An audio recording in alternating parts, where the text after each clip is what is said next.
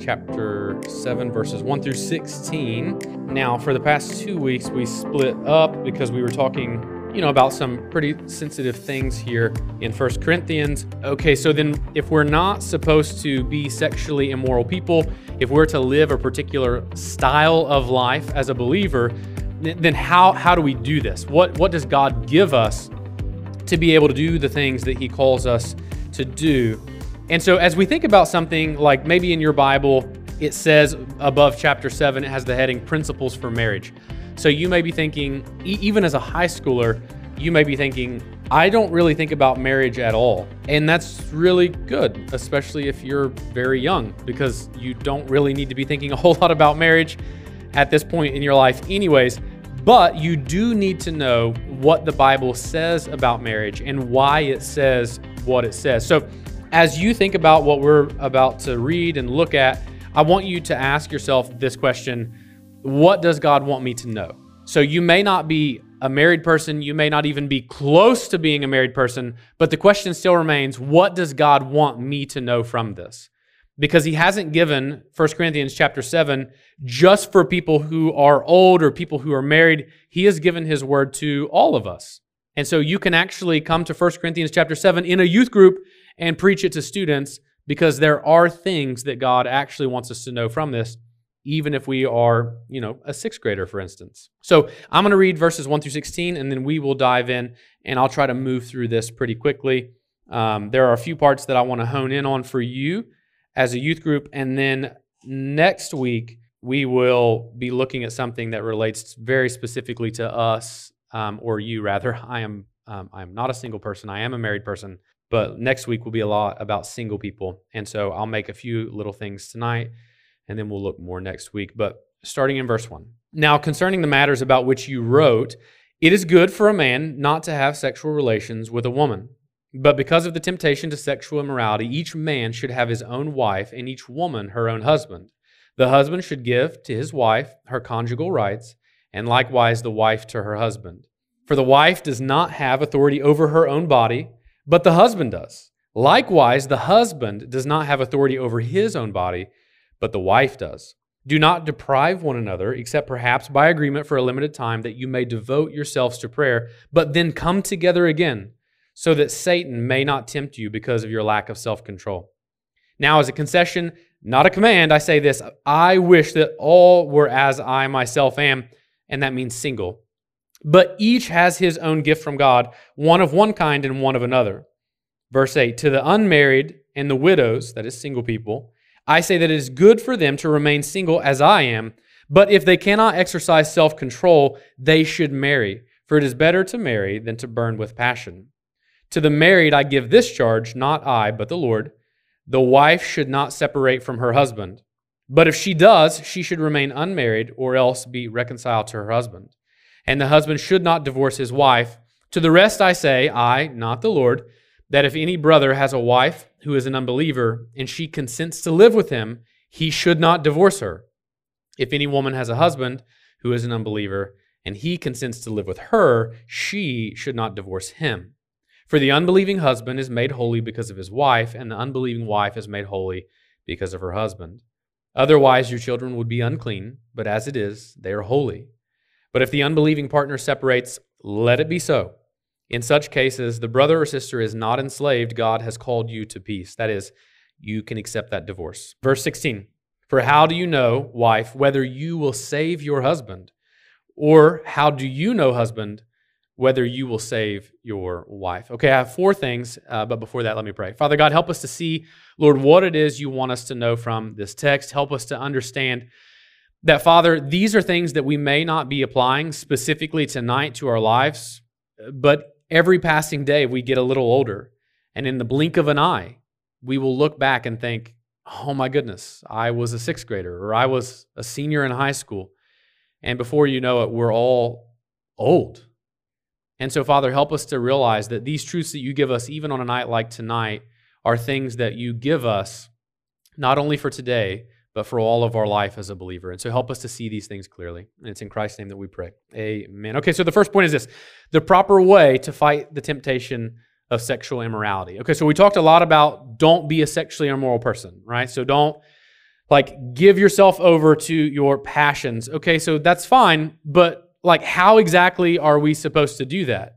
We can obviously say no, we can obviously fight sin, we can have tactics and strategies and all of these things, but what happens when those things don't work as well as we think they might? Like, what are we to do? Is there an answer? And so as we read this, Paul seems to be indicating that there is a confusion in the church in Corinth. So they think, okay, sexual immorality is bad. Check. That is true. Good job, Corinth. But then they come to this conclusion, okay, well then, isn't sex bad? And Paul says, no, that's not the case. So what the church in Corinth is saying is, if sex is so dangerous, then we just shouldn't do it. Let's just skip that completely. And so what you have is you have this church, husbands and wives even, saying, okay, well, that's just not a part of who we are. That's not a part of marriage. We're not going to do that. And Paul is saying, no, slow down. I'm not saying sexual immorality is having sex. I'm saying sexual immorality is sexual immorality. So we need to start at the beginning, right? This is the importance of letting the Bible inform our views. Believers, we always have this thing where we kind of think things are true, and then we kind of make the Bible agree with what we think. And so that's what the church in Corinth did. And so Paul is pushing back on that. And so what he's really saying is that sex is only wrong when we abuse it. So one of the things that we don't want to miss is that Paul is saying that sex is actually a gift. It's something that he gives to us, and God's gifts are always good. And one of the points of this in particular, sex within a marriage between a man and a woman, a husband and a wife, is that it is actually a means of fighting the sin of sexual immorality. And so in a way, at the most basic level, the relationship of a husband and a wife is a relationship that should make us more like Jesus. So I think sometimes especially when you're young, you just look at your mom and your dad, and they're just your mom and your dad. But God has given that relationship for so much more than just them being your mom and dad. At the most basic level, the relationship that your mother and your father has is primarily to make them more like Jesus. And a part of that is your parents fighting sin together. And that relationship is given to them to help them fight sin. And so one of the ways God grows us in the image of Jesus Christ as husbands and wives is living together as husbands and wives. Being able to look at one another and say, hey, I don't think that was really the best way to talk to the kids. Like maybe we need to apologize to them. Maybe we were a little too harsh, or hey, maybe we're too easy on our kids. We're letting them run all over us. And a mom and a dad, they sharpen one another. And they point each other to Jesus, and they come together, and they are more like Jesus. And in particular, when it comes to fighting sexual immorality, God has given this relationship for that. So that's kind of the base level. So what he's saying is, if you want to fight sexual immorality, one of his good gifts to do that is being married. Okay? But there's some things we have to do before we get there, because if you are a sixth grader, for instance, and you come back and you're like, hey, Tyler, guess what I did over the week? And you say, I got married, I'm going to lose my mind. So don't do that. But before he goes on, though, he actually says, I wish all of you were like me. And what he means by that is, I wish all of you were single. And we'll talk about that a little bit more in a moment. But the second point is this, a short reminder of what is most important.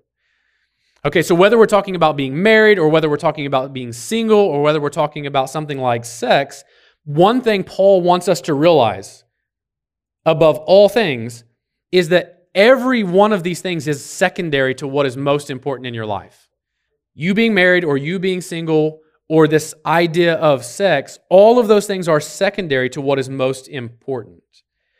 And that is this: God gives us good things. God gives us gifts, not just for us to enjoy, but for His glory. So every position that God puts you in is a means to serve Him and to bring glory to His name and to worship Him. Right? And so all of the things that happen to us in life, all of the good, like even this church, for instance, God did not give us this church just so we could come here and be comfortable. Sometimes, though, we think that's the reality of God's gifts. These are for me to enjoy. It's kind of like sometimes, we give our kids gifts, even silly things like Big League Chew or something. And we're like, hey, Max, man, it'd be awesome if you could take this and share it with your brothers. And he's like, but it's mine.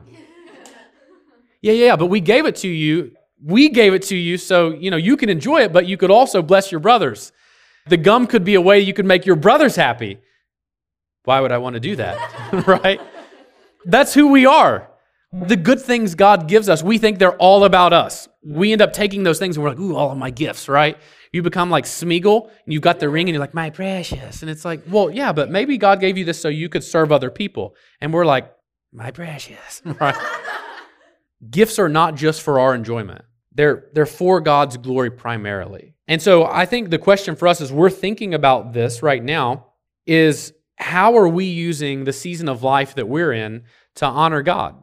So when you look at 1 Corinthians chapter 7, and you're thinking, well, I'm not married, like, why are we even talking about this?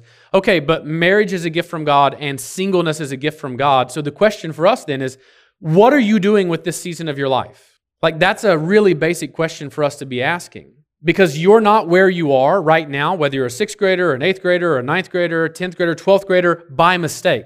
And you're not just waiting for like the moment where you can finally become a good Christian and serve the Lord. No, that's you right now.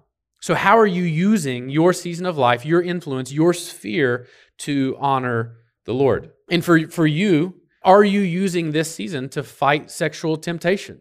Do you realize that right now God has not called you to be married? He has called you to singleness. So are you fighting sin? That's a part of this season for you, is fighting sin. And one of the biggest being sexual immorality. One of my biggest regrets in high school in particular is just how much time I spent pursuing relationships with girls, like just trying to date girls, right? Ooh, someone even giggled.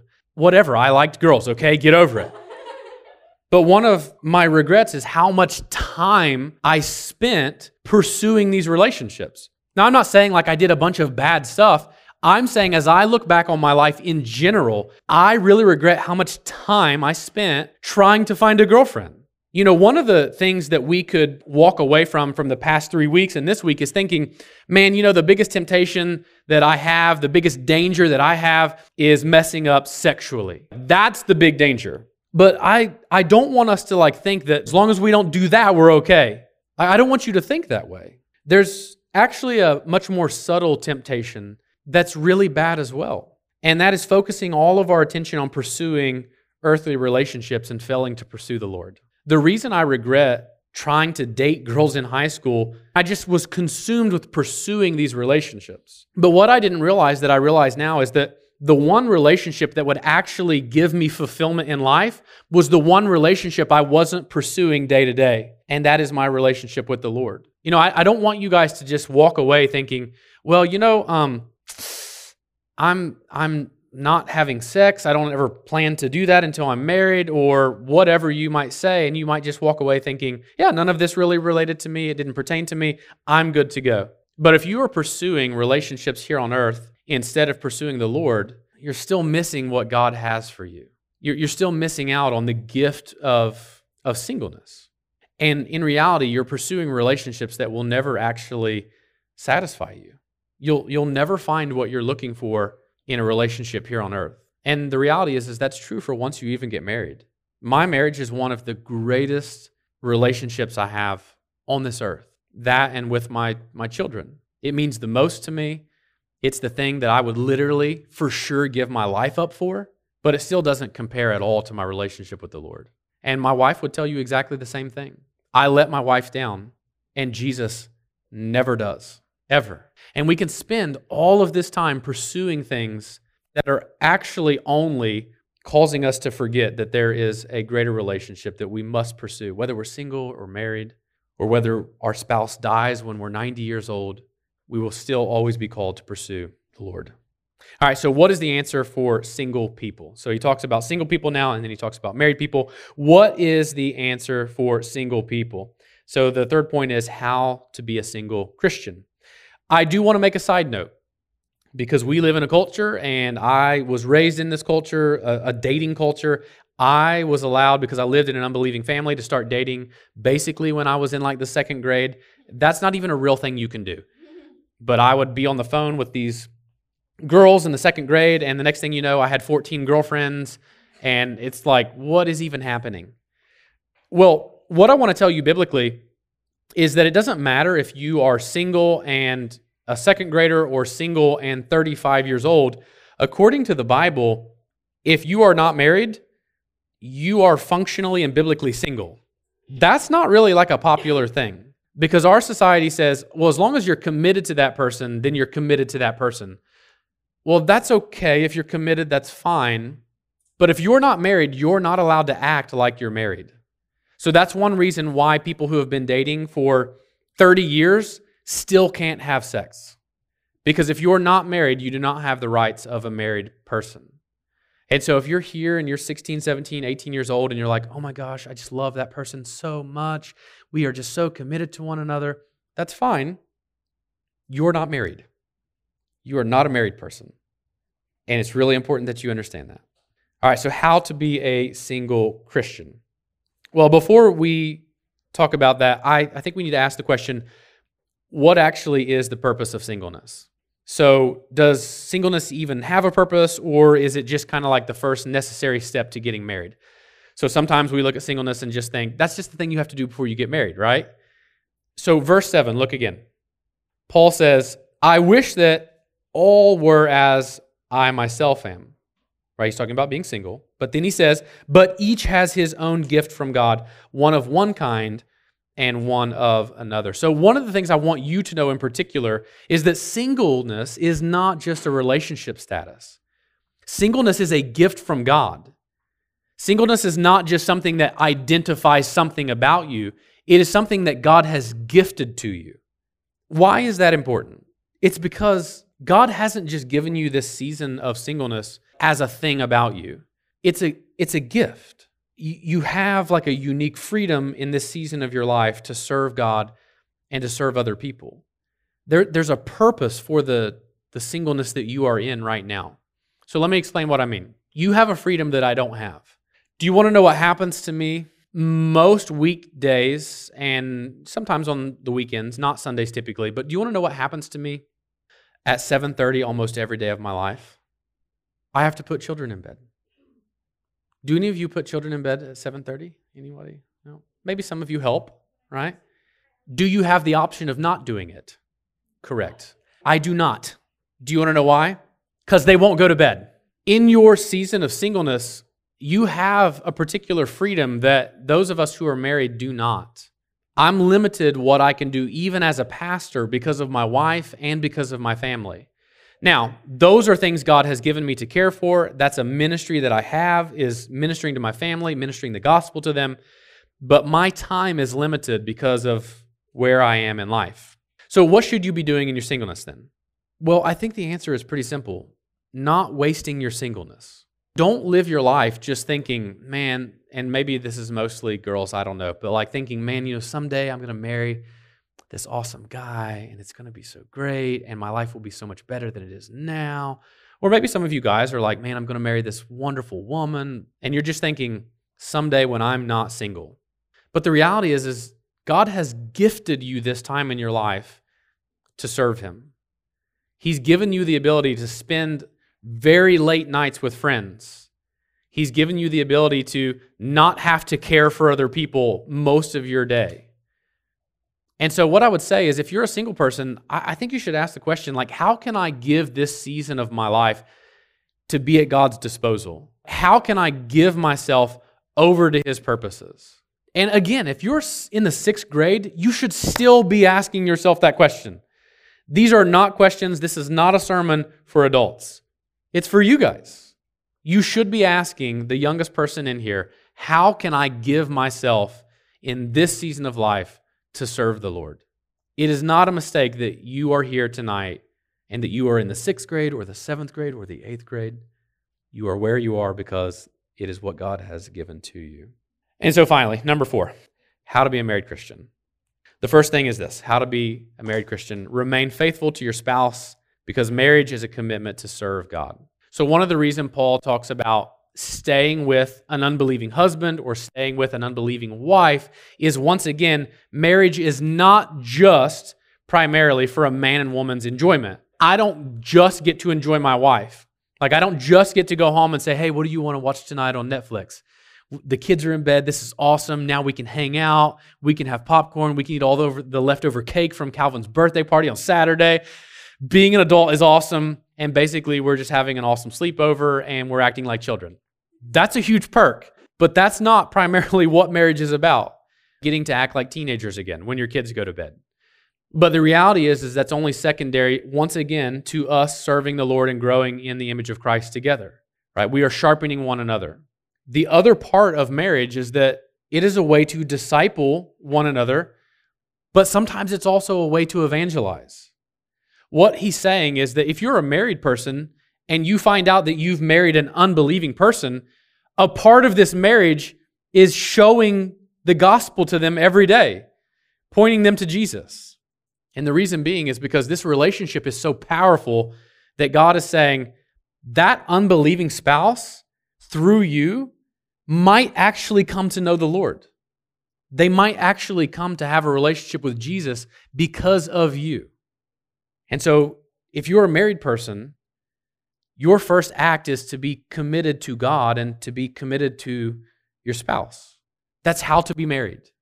But marriage is actually way bigger than we give it credit for.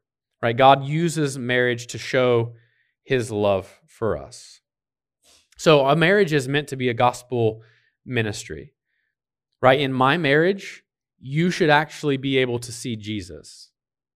I mean, there have been times when I hope you've seen the way that I treat my wife and the way I talk about my wife as a clear indication of my love for her. And sometimes it can be the weird youth pastor thing where you're like, please stop talking about Chelsea. We know she's beautiful. Please stop telling us. Right? But she is. She's so pretty. I hope that you see in the way I treat my wife, my love for her. The reason that's important is because that speaks of the gospel that I say I believe. The marriage is a picture of Jesus' love for His church, His bride. And the way that I, as a husband, treat my bride should speak to my relationship with my husband, Jesus. I'm a part of His bride. And so my marriage should be a ministry not only to my wife and to my children, but to you guys, to the people at the ball field that we're around, to the people on Facebook that we're friends with. Right? They should never see me belittling or being mean to my wife. They should see that I love her because it's an expression of Jesus' love for me. Now, the final thing I want to deal with here is divorce. So he talks about divorce only in one moment here, and he basically says, if you have an unbelieving spouse, whether you're the husband or you're the wife, and they leave you, you can be at peace. So what does he mean? He's saying if you have an unbelieving spouse and they abandon you, then you are free to divorce them. But now I want to say, as a general principle, the Bible tells us not to divorce. All right, so we're going to end Matthew chapter 19, I believe. So I want to hear Jesus say one thing on this. Because some of you come from divorced families. Maybe some of your parents are in the midst of a divorce. So I want you to understand what the Bible has to say about this. So Matthew 19:9, Jesus says, and I say to you, whoever divorces his wife except for sexual immorality, right? There's that sexual immorality again. Marriage is supposed to be a safeguard against that. Whoever divorces his wife except for sexual immorality and marries another commits adultery. So what he's saying is you should never divorce. But if an unbelieving spouse leaves you, you're okay. The other option is if your spouse is unfaithful to you, you are then free to divorce them in that instance as well. So the Bible, when it talks about divorce, gives us two categories for a biblical divorce. One is abandonment, and one is sexual immorality on the part of one spouse. But here's the caveat I want to give you as we close. And here's where the gospel helps us to think through these things very clearly. Even in those instances, as a pastor, my counsel is always, if you are able to, forgive that person and pursue reconciliation in that relationship. Why is that? Because if you think about the gospel, if you claim to be a believer, that means you're a part of Jesus' bride. He is our husband. We are so unfaithful to Him so often. I mean, just think about your day today or this past week. If you had to like tally the number of times you sinned, maybe grievously or even little subtle ones where you're like, yeah, I'll give that a half tick. That's a full tick sin. You're like tallying these things up. We are so unfaithful to God. He died for us, and yet we still sin, and he still loves us. And so while the Bible does give us these categories for being able to justly divorce, it's a really great witness to the gospel to try to seek and reconcile ourselves to unfaithful people. Now, you don't have to do that. That is not a command, but it really speaks something of the gospel, and we can extend grace and seek to be reconciled to people who are unfaithful to us. Now, that's not always going to work, but sometimes, and even in this church, I've seen it work, and it's beautiful. It's a beautiful picture of the gospel and God's grace and his mercy and his loving kindness to people who don't deserve it. And so those are the two categories of divorce that he gives us. But as we just think about the gospel, and someday I hope you don't have to think through this, but someday you may, extending grace is really difficult, but it's always a beautiful picture of what Jesus has done for us when we didn't deserve it.